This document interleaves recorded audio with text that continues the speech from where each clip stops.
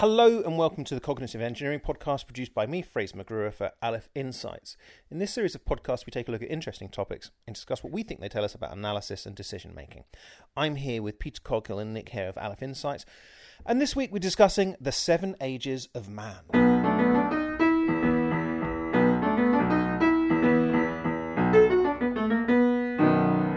Nick kicks off. Yeah, well, I am 42 years of age. Get away. As you were 52. as I go through life, I occasionally, think back to the to the Shakespeare's 7 Ages of Man speech in As You Like It. And it's sort of something I remember. Not far from my school, there was actually a statue, quite a famous statue, I think, of the 7 Ages of Man. It's like 7 heads on top of each other, each one representing a different age of man. And of course, as a schoolboy, I was number 2, because the 7 Ages in the original sort of play are the infant, the schoolboy, the lover, the soldier, the justice, the pantaloon, and then second childhood at the end. So I think I'm sort of midway between justice and pantaloon. I think I'm in justice, well on my way to pantaloon. I think that's pretty accurate. And I think so that there are, I suppose in modern day terms, we think of this as sort of infancy, childhood, teenager. Being a youth is the soldier, and then middle age being the justice, and old age being the pantaloon, and second childhood being kind of extreme old age. Yeah. It works. Intuitively, it works. I feel like, I get it now. I feel like that guy. Sort of every few years, you think, okay, so I'm moving on now. I'm approaching the next stage. But what I'm wondering really is whether or not this is meaningful. Whether I'm just sort of finding the patterns to make Shakespeare right, or whether or not there are is it the case that there are sort of measurable features of a person that where we can say, well, there is a kind of qualitative distinction between these people and those people. Not necessarily a sharp one. It doesn't necessarily happen on your 47th birthday or whatever. But is it the case that actually there are these meaningful stages in life? And if so, what are they? Great. Which stage are you at, Fraser? Well, I'm obviously still a youth. Yeah, I'm still the soldier bloke. That's me. Yeah, full of strange oaths. Yes, and right. Mouth, seeking glory in the canon's mouth or whatever it is. Yeah. No. Unfortunately, I think struck me more as a lover than a fighter, though. Well, I'm sort of straddling the two, perhaps. Yeah. But no, I think sadly I'm the justice with full belly, cape on, round, whatever it is. And I think if we think of the justice as dispensing judgment, not just on the people in court, but in general, that it is an age where we feel much more capable of and confident in our own judgments about others.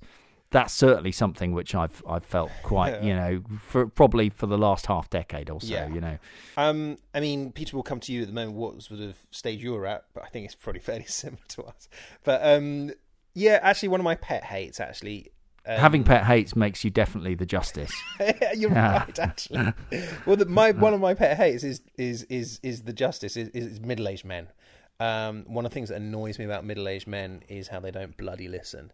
And how they think they know everything, and they've been there, they've done that, and there's just this. I was going to say arrogance, but it's not really arrogance. It's a kind of complacency, or it just annoys me. And a friend of mine, sort of sense of self-certitude. Yes, this sense of self-certitude. It's just really frustrating. So I think that makes me not quite one of them, but as you said, it's quite justice-like to have a downer on other people in your age bracket. Yeah. Peter, what are you? Well, I don't know. I haven't seen you mewling or puking. Feel like I've sort of bucked the trend. I think I went straight from mewling and puking to being a justice. I've always been accused of being sort stodgy of middle-aged ever since I was a teenager. Quite judgmental, quite sort of dogmatic, quite know-it-all. So I think I fit squarely within justice. Yeah. Well, I mean, there's a good example of, in one respect, to answer the question we've asked. So in one respect, these are quite helpful categories, and they do sort of work. And yet, straight away, Peter was saying, well, actually, I've kind of been middle-aged since I was a kid. So they do kind of fall down a bit. Well, but in a way, though, that sentence wouldn't be meaningful unless it meant something. Yeah. No, I see what you mean. So, yeah. I mean, I like it. Yeah, I mean, I think there is an expectation that people. I mean, to some extent, I remember my dad saying something to me once. He said, "For me, youth was always a spectator sport," and I totally get that. I've always felt like I slightly missed out on. Everyone tells you at school, "Oh yeah, you're going to become a raging ball of hormones. You're going to be reckless. You're going to take lots of risks. You're going to have sex with loads of people." And I have got to be honest, that didn't None really. of that Yeah, that didn't really. I was pretty you're still sensible. waiting. Yeah. So I'm so I feel like that portion of it I probably slightly missed out on, and probably went straight to soldier, I think. But I missed out So that kind of, but yeah, I mean, so I think, but obviously those generalizations wouldn't exist unless there was some truth to them. So yeah, I mean, I guess, and I'm sure Peter has as well. You know, I've looked at what some of the dimensions are that we could think about tracking someone's, someone's sort of position and how we might find meaningful breakpoints. Okay. Well, let's do that. Well, let's kick off. We can kick off with, let's kick off with the kind of most mundane, which is the physical. Yeah, exactly. Yeah. First bit is easy, right? Are you still growing? That's essentially, and obviously we stop growing more or less by the time we're an adult. So that sort of makes sense. Stop growing physically. Inside, things are happening, but on the outside. At the age of about 13 onwards, you lose the ability to hear high-frequency sounds, which is sad. Wow. Peak fertility for women, about 25. Peak mass of sort of body and strength, is about 30, I think, for both sexes. Your eye muscles start to decline in your mid-30s, and you become at high risk of short-sightedness. Average age of menopause and going grey is about 50. Then osteoarthritis becomes a much bigger risk in your 60s. Hearing loss becomes a very significant risk in your 70s. By the age of 80, half of people have cataracts. And the probable maximum human lifespan, which is at all possible for reasons that are not well understood, is probably about 115. So that's it. The span of life, it's all uphill till you get to about the age of 25. And then it's catastrophic. God, I feel really depressed. Luckily, they do come at staged intervals. These different ways in which your body worse. declines. And these I'm really only talking about. I mean, obviously, your risk of getting various kinds of nasty diseases increases as well. But these are the sort of structural problems that most people will find themselves suffering from. That's the physical side of things. Okay. Cognitively, it's a bit more interesting and a bit more spread out. Okay. I'm afraid it's bad news for us, though, lads. Oh, but I don't know. Peter might be all right. Sorry. Your brain, he's still a man. Yeah, your brain is going to grow till about 15. That's when it physically stops growing. It doesn't get any bigger. Okay. Right, but your frontal lobe, which is of course where we get all the most sort of human bits, the bits to do with our, if you like, sort of judgment and our ability to sort of see subtlety, to control our own behaviour, to I guess to make sensible decisions is a good way of summarising what the frontal lobe does. That keeps going till our mid-20s. But then again, same thing. Then things start to slow down. Reasoning, spatial skills, speed of thought, they all decline. Not by a huge amount. Your cortex starts thinning out. The speed of your receptors firing slows down. Memory starts to decline in your late 30s. Which is why you can never remember the name of that guy who was in that thing you just saw yesterday. And your reasoning skills decline the order of apparently 3-4% over every 10 years from sort of 45 onwards. And above 60, your brain actually starts to shrink again. And the increased risk of Alzheimer's really kicks off once you get 70 or above. Some good news amidst all this misery. So, as I said, fluid intelligence declines. That is your ability to kind of learn new stuff, essentially, sort of compare stuff and see new things, see old things in a new light, and all those kinds of things. It declines from your sort of 30s onwards. But your crystallized intelligence, which is like, I guess, the things that you have learned and the process, the systematized processes that you have for thinking. So that is, I guess, things like your judgment, the quality of your judgment, your wisdom. Let's think of it as wisdom. that doesn't really decline till your 70s. So that goes up. That keeps going up and stays about the same. So that's good. Some good news. It's one way in which we're not declining. Yeah. So there are a couple of dimensions I've looked at. I've looked at others, but I thought it might be. I don't know if Peter's got anything to chime in with. Well, they take another slightly mundane thing is I think that different cultures have different thresholds or gateways depending on things that you own or that you've achieved. Yeah. So a notable one, perhaps, of the becoming a proper adult in Western society is when you own your own home, and when you're not reliant on parents or some other authority for your shelter. You now own your own. You now own your own, and then obviously there's sort of children and finishing university and finishing school. Sort of obviously natural gateways to sort of the next stage, and you kind of level up at that point, kind of officially level up. But I feel like, in some ways, I've gone back a stage, back to being a bit more of a fighter. Right. When we set up Aleph Insights, I now feel like I'm compelled to, give a shit a bit more about my life and about my job and about how what we do. It's quite, had I stayed in this previous employments, I might have just sort of slipped into being like just a company yes man. Okay. But now I feel like actually not the thrusting young thing that you are now. now. Yeah, now I feel, well, maybe not so much thrusting and young, but I feel more compelled to try harder. Okay. And fight my corner. Yeah. There's something also I don't think we've really addressed, which is that this is all very male-oriented. I mean, when Shakespeare talks about it, he uses 7 ages of man, although that's a sort of a catch-all, let's say, but these are definitely men who he's talking about, and we are all men. Now, I'm assuming that you're given to understand it would apply to both. But I mean, the pictures that he paints are of a man. But I think there's a couple here that don't quite fit. So when he's talking about the justice, and if we think about middle-aged men are definitely of a certain type. And you think that doesn't apply? I don't think that applies to women.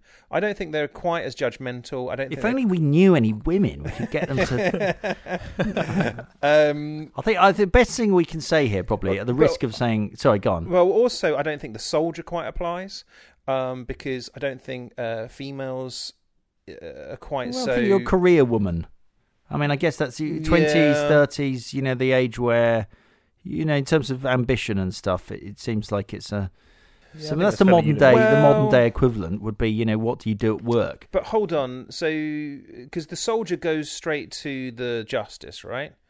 Yeah. Yeah. So I think there's something missing. I'm not saying that women have to be defined by motherhood, but I think there's something missing in there somehow. Yeah. I mean, the interesting thing is Shakespeare doesn't include any mention of children, but of course, actually, for a lot of people, that's the most significant. A lot of men, that's the most significant point in their life, certainly for women, for obvious reasons, but for men as well. So yeah, it's a good point. I think what would the 7 ages of women be? I think it would be interesting to revisit that with an actual female woman of the feminine gender. At some as you point. say, if only we knew one. Yeah, yeah. I mean, so I think, and I mean, Peter touched on it's owning a home, for example. So looking at some of these the social and sort of legal side of things, so when do people get married? On average, at about 30 now. It's not changed that much, weirdly. So the average age of marriage in the 1860s was about 25, and it didn't change very much at all until about 1980. Presumably in the UK, right? Yeah, in the UK, the average age of marriage for men is about 33 now, and for women it's about 30, and that gap actually has been pretty constant. So it's weird. You've got these two lines where the lines move about for men and women, but the gap between them is always about 2 or 3 years. But we're still I think that is to do with social expectations. But the average age at which people first get married now is kind of 30-ish, which is about the same as the age at which women have their first child. For men, again, slightly older, similar gap. I mean, you would expect that. But men's first child is about 32. Women, it's about 30 average age. That has crept up by about 2 years for both men and women over the course of the last sort of 40 years. And then if we look at so first-time buyers, you will have heard, won't you, how all these millennials can't get on the housing ladder, and they're having a terrible time. So that's not true. No, the average age of a first-time buyer has virtually not changed since 1990. Wow. Virtually unchanged. It's still about 30, 31. Okay. So yeah, so they're the kind of there's some sort of social economic indicators. I mean, certainly looking at sort of then another trend really rather than a break point is that your wealth increases throughout your life, essentially. But on average, wealth goes up, reaches a peak in your kind of mid-50s. At the average median wealth is apparently £500,000. Of course, that includes a house, but Right. House plus savings plus whatever other assets you have, and then it declines again as you spend what you've saved. But the biggest rate of change of wealth comes in your sort of late 30s and 40s. Which makes sense. So, I mean, up until that time, certainly for me, it was sort of survival. Have I got enough to pay the mortgage and buy food? And then you get to a point where you're actually able to save a bit. Happiness. Here's an interesting one. So, yeah, go on then. What's your theory? When do you think peak happiness is? It's meant to be old age at some point. So I'm guessing that's sort of the penultimate stage, as it were. Yeah, happiness basically is U-shaped. So you're happy when you're a kid, and you're happy when you're old, and you're miserable. At the maximum misery age is about 50. Great. Yeah, so we've got that to look forward to. It's only going to get worse. Yeah. So and then thinking about politics, as people get old, they get we're more. talking about this whole sort of famous sort of Churchill sort of. More conservative. Yeah. Exactly. Now the interesting, because I mean, one of the arguments. I'm actually becoming a bit more left wing, but anyway, go on. Okay. Well, I mean, I think we this is. Sorry to veer off into a discussion about Brexit, but one of the things that I've heard lots of people observe is that, well, a lot of the Brexit voters were old, and that they will have died. Yeah. And the young people who are more likely to vote Remain, well, there's more of them now. So if we had the referendum now, then there would be more Remainers. Well, no, that doesn't follow, because those marginal Remainers at the age of 35 have now tripped over into becoming leavers. That's right.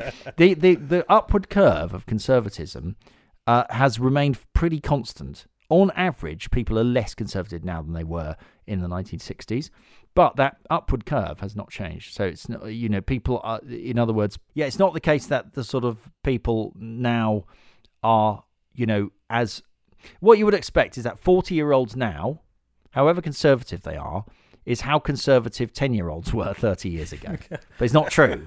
There's more 40-year-old conservatives now than there were, say, 20-year-old conservatives 20 years ago. Thus proving that people get more conservative over time is the idea. Yeah. Anyway, so there's a bunch of things that we can talk about the way that, people change. So I have derived my own sort of slightly more data-driven ages of man. I don't know if you guys have had a go at that. I've not. No, I've not. Go for it. Okay. There's weirdly 7 of them. Okay. And I've given them names. Okay. Okay, so age of orientation, 0 to 2. Okay. Basic skills. Yeah. Walking, speaking, seeing, basic motor skills. You need all that to get through the rest of your life, right? Yeah, so this is the basic skills before you. Then I declare that the age of 2 to 15 is the age of growth, when your body and your brain are both sort of at their maximum rate of development. 15 to 30, I declare this to be the age of learning, where your fluid intelligence increases, your physical growth has stopped, but your frontal lobe is developing, okay? So then 30 to 40, this is where the other things kick in. Age of responsibility, marriage, children, home ownership, loss of fluid intelligence and strength. Your eyesight, memory, and hearing are starting to go, right? 40 to 50, I was going to call this the age of crisis, and I changed it to age of realization.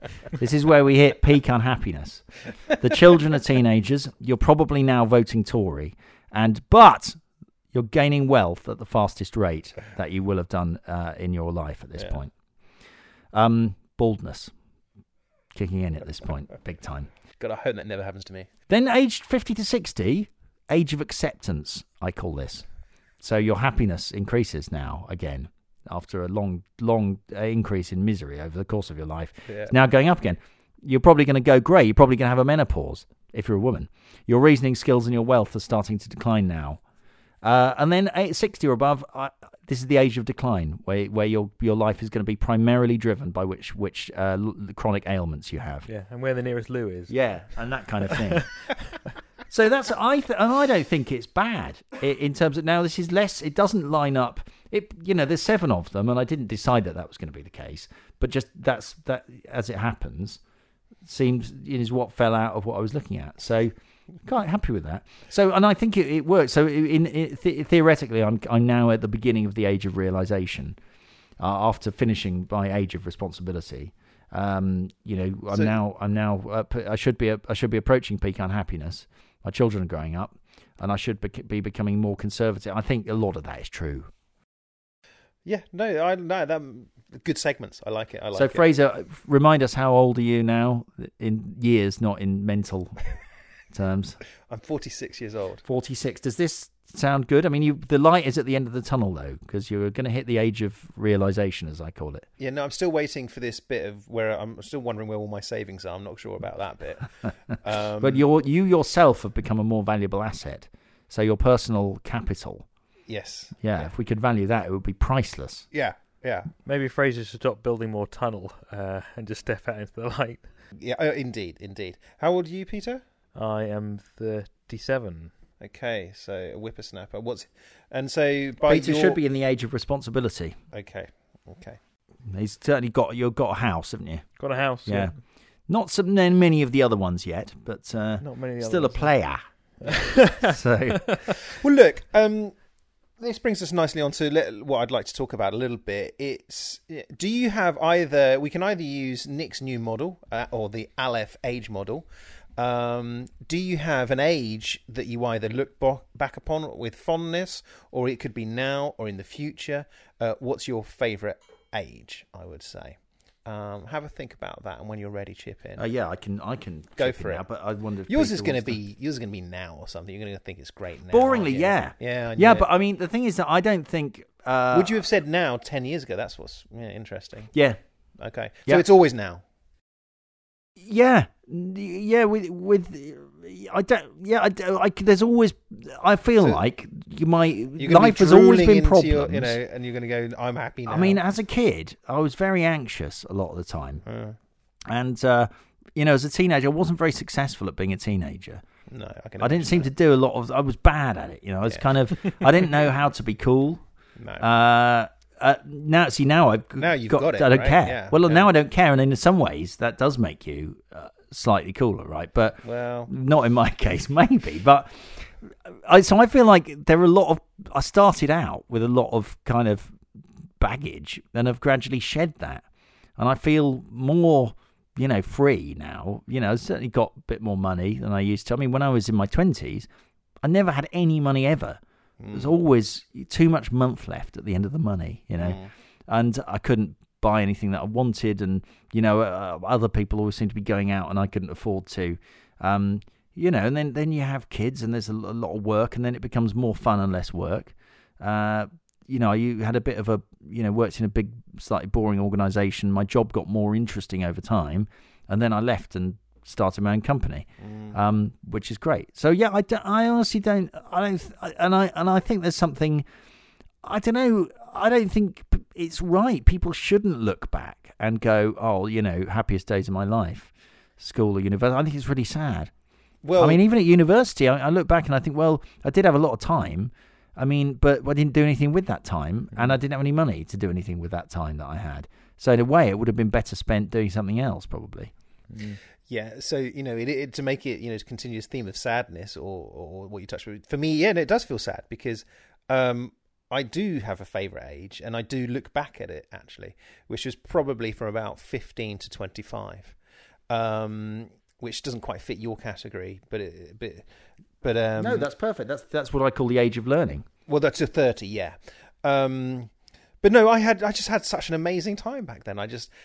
You're one of these teenagers who I was really jealous of. I was like, how are they doing this? Yeah, How do they know what to do? I just travelled the world having fun, essentially. Who paid for that? Well, I did because I was working as a teacher. Living in all sorts of exotic places. I thought you might have been a trustafarian. No. If only. And meeting, let's say, all sorts of interesting exotic people. And it was a great time, carefree. I looked great, full head of hair, everything, it was just wonderful. And actually money, in some senses, I didn't have much money, but in another sense, I had plenty of money for what I wanted to do. It was great, So, and I do sort of, I think it's a mindset. Freedom ain't worth nothing, but it's free. But it's free. Yeah, I think this is a thing, actually, that I call the purple patch problem, which is something that I've noticed in you don't want to peak too early. That's the, yeah. But what it is that people hit it's a kind of local peak of a certain kind of lifestyle or look or personality, and they are briefly. Let's say that someone's been a bit of a loner or something, or a bit awkward, a bit socially awkward, and suddenly at 15, somehow their brand of awkwardness propels them into coolness, or they suddenly become really attractive and everyone fancies them. And the day that everyone fancies them, they happen to be wearing a particular type of clothing, and from that point onwards, they wear that for the rest of their lives. They're always going to dress like a teenager now, and of course, and they're no longer, they have nothing else to cling to. They've got nowhere else to go because it's all downhill. Well, actually, and I know a lot of sorry, we'll come to you in a second, Pete. I know a lot of people who are living that lifestyle that I did, and I enjoyed it. And I know a few that remain friends. They've continued that lifestyle, and there's actually something a bit sad about them. Actually, and they're the oldest swinger in town. Are they, exactly? Are they unhappy? I don't know, but it doesn't seem very satisfying to me. I could be wrong. Well, there is a problem. I mean, there is a bit of a problem about people who take on responsibility. Always say they're glad they did, but actually, if you look at happiness, for example, children, I think, provably make you miserable. Getting married makes women miserable. I think it improves men's welfare. But and yet everyone says they're glad they did those things. Yeah. So it might be that there is some other thing we're expecting to happen which isn't purely related to happiness, which is to do with some kind of achievement. I don't know, but an expectation. Peter, for you, has it already been? Is it now? Is it coming? Well, similar to Nick, I think now is pretty good. And this period, the last 10 years, it feels like I'm shedding a lot of baggage that I've had from teenage years and things, and starting to work the world out. But given that there's a sort of upward trend, it feels like maybe the next 10 years is going to be even better. I'll be more secure, happier, have worked out life even more, just be, care less about the small things and have more big things to enjoy. So yeah, maybe the next period is what I'm looking forward to. Okay. Yeah, so I think there's a positive message there to all those depressed teenagers, right? That this too will pass. We've all been there. I know people never believe this, right? Nobody ever believes that people older than them have experienced the same things that they've experienced. But we have. We've got the data here that shows that you're not atypical. I'm completely contradicting most of that because I'm supposed to be really miserable, but I'm not, unless I am, and I just have convinced myself that I'm not. Right. But I mean that's it really. Yeah, it's it's all going to get better. Yeah, no, I'm not convinced. No, okay. Yeah. So I watched Ferris Bueller's Day Off yesterday with my son. Okay. Yeah, I watched with my kids. They loved it. Yeah, it just reminded me of that quote. If you don't, life moves pretty fast. If you don't stop and look around once in a while, you might miss it. Yes. I don't know. It's not directly relevant, but it feels tangentially relevant. Right. Yeah. Well, I think all that remains is for me to do is I'm going to go up and buy a Harley Davidson and get a tattoo, and that'll make me feel better. Yeah, right? do it. Yeah, cool. All right, okay. Thank you, as always, for listening to the Cognitive Engineering Podcast. I'm Fraser McGrew. I've been here with Peter Coghill and Nick Hareval of Insights. Until next time, goodbye.